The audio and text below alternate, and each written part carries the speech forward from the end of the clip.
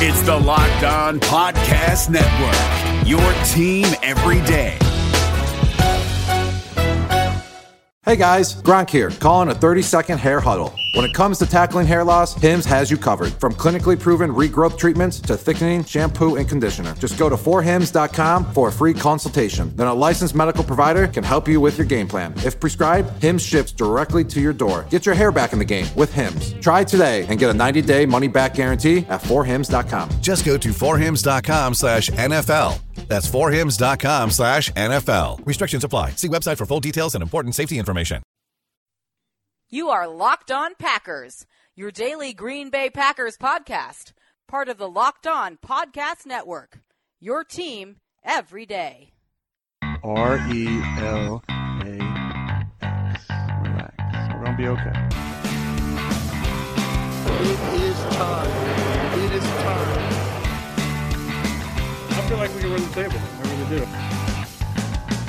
You are Locked On Packers, part of the Locked On Podcast Network, your team every day. I am Peter Bukowski, and I cover the Packers for SB Nation. I cover the NFL for Fansided and Pro Football Weekly, and you can follow me on Twitter at Peter_Bukowski. You can follow the podcast on Twitter at Locked On Packers, and you can find all of the podcast content at LockedOnPackers.com. It is Monday, and we are coming off the NFL Draft. The Green Bay Packers making 11 of their 12 selections that they went into the week holding. They traded one of them as part of the trade backup for Josh Jackson. And we're going to talk about a number of different things in this show. We're going to talk about some big picture outlooks after the draft, some takeaways from the draft, and then we're going to look ahead at what this team looks like now that they've made those draft selections, what the reverberations could be from this draft class. But let's start with something that I think is really important to emphasize as part of this process, and that is something that I pointed out as we went into the draft, because a lot of Packer fans had this sort of sky is falling mentality. And it was something that I think expanded into the larger media populace. This idea that, without Aaron Rodgers, this is a bad roster. And I never bought that. I never thought it was true. I never thought it was even partially true. I think it has some deficiencies. Some of those deficiencies have been mitigated in the draft. But this idea that this is a team full of holes, when you look at some of the teams around the league, it just isn't true. Their strengths are just different and harder to pinpoint. So you look at a team like the Philadelphia Eagles, and you say, okay, where are their strengths? Okay, their strengths in the front four, front seven in particular. Where else? Coaching, play calling. But from a personnel standpoint, where are the other strengths of that roster? The running backs aren't anything special. They have Alshon Jeffrey and what else at receiver? Zach Ertz is a Pro Bowl player. I mentioned the front seven, but outside of that group, Malcolm Jenkins is a solid player. I think he's a little bit overrated as a player because he is such a great guy and he is such a prominent, famous human. But that secondary isn't particularly talented. So when I look at a team like the Green Bay Packers and I look at the roster and I go, okay, let's see, Green Bay has a very good offensive line. They have a very good defensive line. They have a legitimate number one receiver. They have a stable of backs, even if none of them are Pro Bowl players. And they have the best quarterback in the sport. So what am I missing? How many places are the Eagles that much better than Green Bay? And the Eagles just won the Super Bowl. I understand the Rams have this cadre of talented players. They've got a crazy defensive interior in particular. They've got a very good secondary. They've got a great running back. But are people sold on Jared Goff? What about the receivers? Brandon Cooks and Robert Woods are going to light the world on fire? It's hard for me to look around the league and see teams that are significantly less flawed than Green Bay. The NFL is full of flawed teams. The Patriots went to the Super Bowl and were moments away from winning. That defense was terrible. The front seven was a joke. The secondary was talented but didn't play up to their abilities. The Patriots didn't have any high-quality individual talents at running back. Deion Lewis, a solid guy, but that's it. He doesn't play there anymore, by the way. They almost won that Super Bowl without Rob Gronkowski. Very little receiver talent outside of Brandon Cooks. So you have to have a comparison point here. And I've gotten off on a tangent because I think when you look at Green Bay, and I said, going into the draft, what are they missing starter-wise, right? Where are their starters deficient? And I pointed to two areas in particular. I pointed to the cornerback position, and less so after the free agents that they signed. And I pointed to the receiver position, and then I said maybe right guard, depending on how they feel about it, and maybe safety, depending on how they're going to play it. That's it. That's it. And what did they do? They go corner at the top of the draft twice. They go receiver 3 times in this draft. They took an offensive lineman, a tackle who's going to play guard. Clearly, they don't think safety is a huge problem, but what did they do? They went out and got a former safety, former star linebacker, which is the rover linebacker. He also played linebacker, Oren Burks, at Vanderbilt. So they got a versatile cover overhang defender. They agreed with me. And I don't say that to toot my own horn. I say that to say this roster was deficient in particular areas, 2 really in particular, cornerback and receiver. And Green Bay addressed those positions. But there's a reason why they didn't go draft a bunch of edge rushers, because this group is better than is given credit for. And I think that has to be taken into consideration here. Green Bay didn't view their team the same way the public views their team. And I think part of that is the fact that simply Green Bay didn't overreact to one season.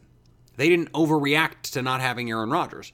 And what's interesting is it's always forgotten that Green Bay won games with Brett Hundley, as bad as Brett Hundley proved to be overall. And I understand they didn't beat any great teams. They beat bad teams. But guess what? Bad teams are bad. And so even without Aaron Rodgers, if they can beat a team like Cleveland, if they can beat a team like Chicago or Tampa, teams that picked in the top 10, then their talent without Aaron Rodgers, who is the biggest difference maker in the sport, better than those top 10 teams. Then if you have a roster that is not as that bad, even if we can just assume it is, even if I agree it has deficiencies, they beat multiple teams without Aaron Rodgers and with other injuries at other key positions, by the way. Injuries at the cornerback position. Devon House did not play healthy basically all season. Ditto for Kevin King. They lost Quentin Rollins, who, for whatever I think of him, was supposed to be a rotation level corner for them. I mean, late in the year, they're playing some of these teams shorthanded and still winning, even with Brett Hundley, in the Tampa Bay game throwing for fewer than 100 yards on the strength of the other players on this roster. And I think that we have to remember the reality of the situation. Are there other teams whose rosters seem better than Green Bay's? Yes. Minnesota's roster, top to bottom, seems better than Green Bay's. Probably the Rams roster, top to bottom, seems better than Green Bay's. And Philadelphia, if Carson Wentz is healthy, I think you can say their roster, top to bottom, is better than Green Bay's. I don't know that you can say it definitively about anyone else. Maybe New Orleans. That's probably it. Maybe Atlanta's, depending on maybe what you think of Calvin Ridley.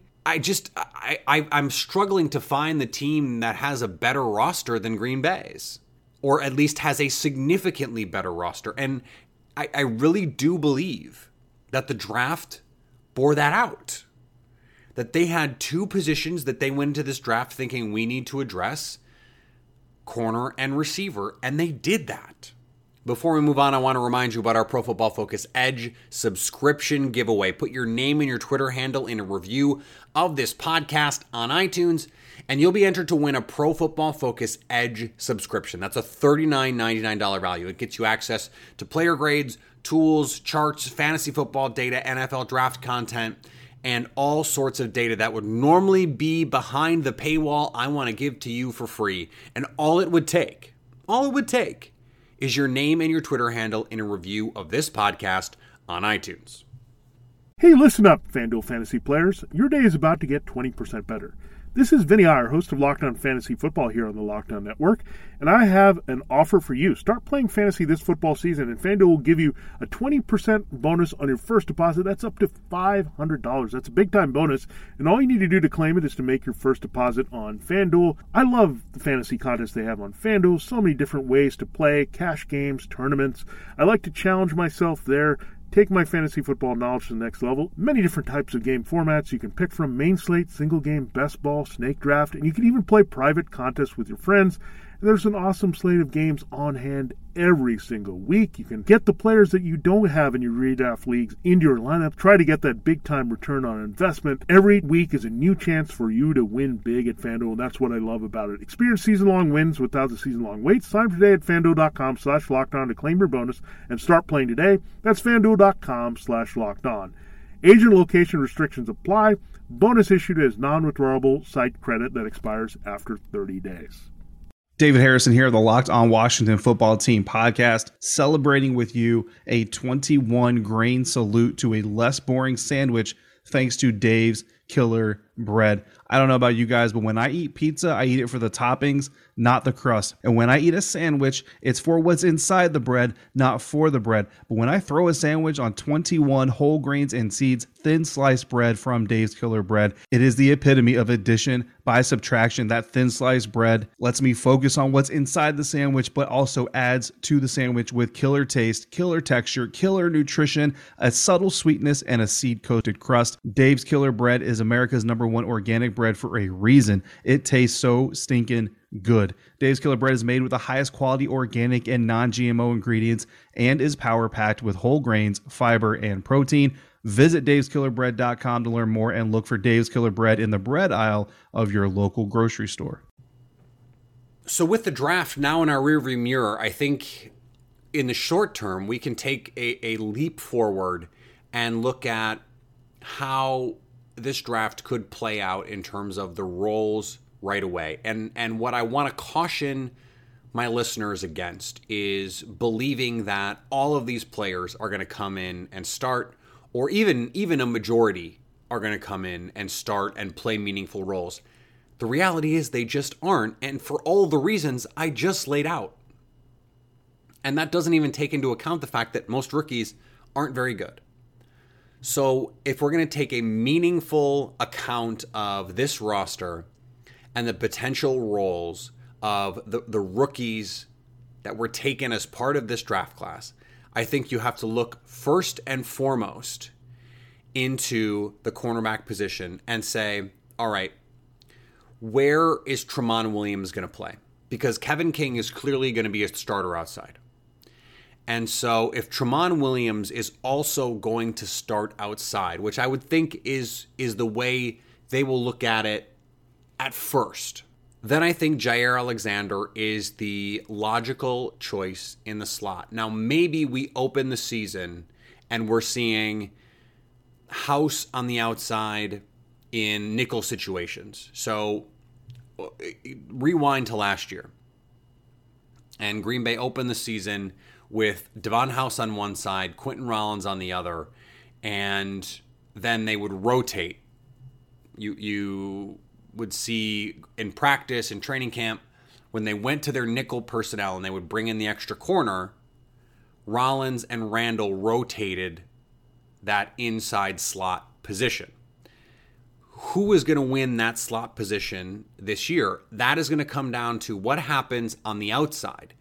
Is Green Bay going to play Tramon Williams there, and does Jaire Alexander win the nickel role? I think that seems like the most logical solution. That is, at least to start the season, I think that will be how they'll go into training camp. I think when we see the first nickel group, that is how it will look. It might be that they slide Tramon Williams, who I think is going to be the de facto starter opposite Kevin King.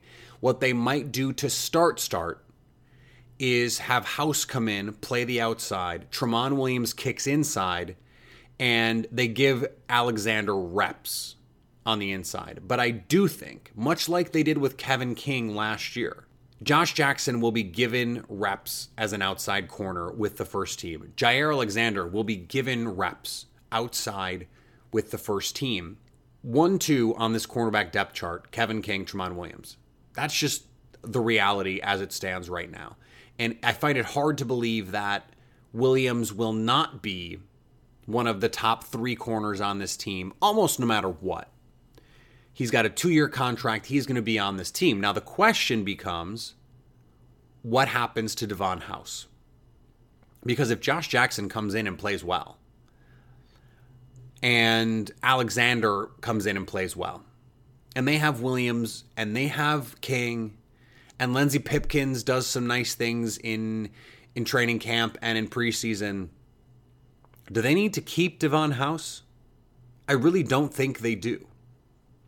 And so he might not make this team. I tweeted that out during the draft after they drafted Josh Jackson. I said, I don't know if Devon House makes this team because he's very similar to Jackson.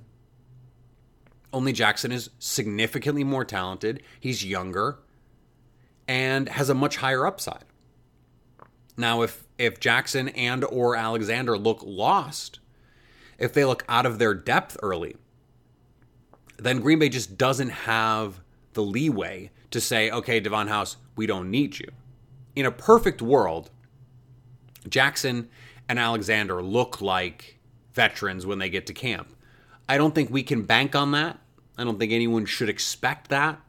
I don't think it's realistic. I don't think it's fair to them. Let's have realistic expectations. Rookie corners are generally bad.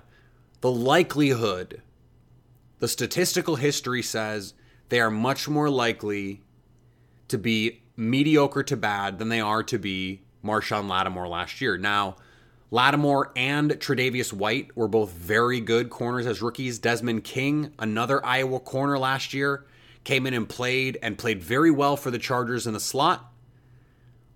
Could Alexander or Jackson replicate that? Sure they could. They're both exceedingly gifted players. They could both come in and give the Packers meaningful snaps. I don't think that can be expected early on. And as a result, I think you just have to say King, Williams, one of the rookies, and House are probably going to be your top 4 corners. And the other rookie corner is going to be your 5th corner. And then it's going to be a fight on the roster for if Josh Hawkins and Lindsey Pipkins can make this team. But again, I won't rule out that Devon House just doesn't make it. Because I think Lindsey Pipkins can be a better player than House. Although I like House as a depth play. I just think Pipkins has a bigger upside. He's got more versatility. I'm out on Josh Hawkins. I just don't think he can play at a level that is enough as a cornerback and certainly not enough as a special team. Like if he were Jeff Janis but a cornerback, he could be on the team. But he's not. So if you're not going to be a special teams ace and you can't be a reliable, even just backup corner, I don't know what your value is relative to 2 rookies and a second-year player and 2 free agents, plus Lindsey Pipkins, who outplayed you, just objectively speaking, last year. I think the reality is Hawkins is probably the odd man out, and I think there's certainly a possibility where they only keep 6 corners. I think they'll probably keep 7. But if they only keep 6, I think Devon House's job is legitimately in question here. You are listening to Locked On Packers on the Locked On Podcast Network, the #1 daily local podcast network. To catch up on everything around the league, Check out Locked On NFL and Locked On NFL Draft. This episode is brought to you by Shell. College football is best enjoyed at home. You know, the home that has no rooms because it's a stadium of 70,000 screaming fans. But wherever you are, ESPN and Shell can take your fandom further with savings up to 15 cents per gallon for fuel rewards members at Shell. Welcome home, football fans. Terms and conditions apply. See fuelrewards.com/fuelyourfandom for details. Shell is an official sponsor of ESPN College Football. ESPN, the ESPN logo, and ESPN College Football are registered trademarks of ESPN Incorporated. This episode is brought to you by Philips One by Sonicare. One up your brushing with Philips One. This one is the ideal one for those who are still using an old-school manual toothbrush. To all those people, it's time to take your brushing one level up. The solution is a simple one. It's the perfect timing one. It's the long-lasting battery-powered or USB rechargeable one. that comes in multiple colors to match you one. The one with a subscription that delivers new brush heads for just $5. Your teeth deserve this one. Philips One by Sonicare. One up your brushing. Learn more at philips.com/one. That's PHILIPS.com/ONE.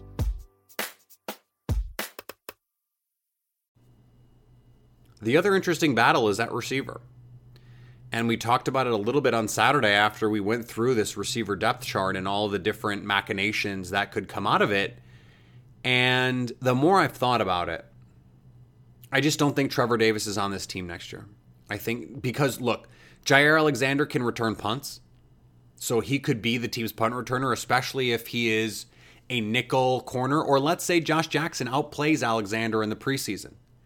And he's the guy that earns the playing time. And then what they do is Jackson becomes the outside corner in nickel situations. They move Tramon Williams inside, much like what happened with Demarius Randall when he was a rookie. Casey Hayward was the outside corner. Then in nickel, when they had the third corner in there, they moved Casey Hayward into the slot and Demarius Randall played on the outside. If that is the case, then Alexander is a quality punt returner, or at least a dynamic punt returner in limited reps at Louisville. He was their safety punt returner. So a lot of college teams and a lot of NFL teams, you see Odell Beckham returning punts. Not every time. Antonio Brown does the same thing. But in big spots, when the team needs a play or when they need to secure a catch. Louisville did that with Jaire Alexander. That could become a more full-time role for him. That has to be sorted out. None of the receivers they drafted can fill that role. Now, I don't think Trevor Davis provides enough in the other phases. He's not a great kick returner. He was their best punt returner. But Alexander could be better as a punt returner. And I think someone like Marquez Valdes-Scantling is the kind of player with his speed and his size to be a kick return guy. Green Bay tried Jordy Nelson as a kick returner. They tried Jeff Janis as a kick returner. They will almost certainly try Valdes-Scantling as a kick returner. And so I think his value early is going to be special teams. Jamon Moore is going to make this team as a receiver. What happens with Equanimeous St. Brown, I don't know. There's some weird reports that came out on Sunday about he doesn't stretch, which is just like a weird thing. He doesn't stretch, which is apparently his dad's mantra. They don't stretch because cheetahs don't stretch, which is like an amazing thing. He refused to play special teams. And not that he apparently wasn't disrespectful about it, but just like, I'm just not going to do that. Now, Green Bay doesn't like to keep depth players that don't play special teams. So if St. Brown is not going to play ball, if he's not going to be a receiver, and he won't play special teams or doesn't want to or won't give effort, what is his future on this team? The thing is, I think he's the most talented of those receivers, so he'll probably make it based on talent. St. Brown and Moore, for sure, are more talented than D'Angelo Yancey. And I think they're more physically gifted than Trevor Davis. And so from that standpoint, I think you look at those five with Devontae Adams, Randall Cobb, Geronimo Allison, who maybe not a lock to make the roster, Jamon Moore, and Equanimeous St. Brown, that's 5. Now, Michael Clark, where is he? Where is he in his development? Will they keep 6 receivers and then sneak Valdes-Scantling on the practice squad? They cut Yancey, they cut Davis. That is the situation that I find most appealing. Because I like Clark better than Yancey. Clearly the team likes Clark better than Yancey. They got to watch him practice all year, and instead of bringing Yancey off the practice squad to get reps late in the season, they brought Clark off the practice squad to get reps late in the season. He is ahead of Yancey and probably ahead of Davis too. And so if you're going to replace 2 of those receivers, those are the guys. Now remember, Yancey was a practice squad guy, but Jordy Nelson is also gone. So that's a spot that Green Bay doesn't have to worry about. That's going to be filled by one of those guys, one of those rookies. So I think what you'll see is a receiver group that is Adams, Cobb, Allison, Moore, St. Brown, Clark. I think that is the receiver room. And then they sneak, I said this to Ben Fennell on Twitter yesterday, Marquez Valdes-Scantling seems like the kind of guy who makes some nice plays in preseason, and there's some rave reviews out of minicamp or training camp about him, and Packer fans convince themselves that he's not going to sneak onto the practice squad, and then he sneaks onto the practice squad. I think that is his destiny, because I think his best value is on special teams, and he can be a practice squad player who can be called up if there are injuries, and he'll come on and be a special teams player, and he can be a scout team player, and profiles as the kind of guy who probably won't be snatched up by another team on the practice squad. I think it would be harder to think that it would be okay to get someone like EQ onto the practice squad. He's just too talented. And he fell for some weird reasons. It sounds like some attitude and just sort of some wonky personality stuff caused him to drop. But talent-wise, there's no denying his talent. If the Packers, and if he shows that in the preseason, if DeShone Kizer and St. Brown start hooking up in the preseason, all of a sudden, it's going to be really hard to sneak him onto the practice squad. And I just think Jamon Moore is too good. He's a 4th-round pick. They're not going to try and get him on the practice squad. Someone would snag him. So Green Bay just can't afford to do that. And that's just the reality of the position that they put themselves in, and that's fine. But I think barring serious steps forward as receivers, D'Angelo Yancey and Trevor Davis are just not going to be on this team anymore. And I don't think anyone should, obviously, as a person, have some sympathy for them that they may be missing out on an opportunity to pursue their dreams. But I don't think from a talent standpoint, anyone should be concerned about dropping those guys from this roster in terms of the quality of the overall talent of that roster. And I don't know that the other draft picks, is someone like Looney going to make this team? Probably not. He's a practice squad guy. Donnerson, probably a practice squad guy. Cole Madison will make the team because he's a legitimate draft pick and a need position player, but I wouldn't be surprised if he ends up as the practice squad guy either.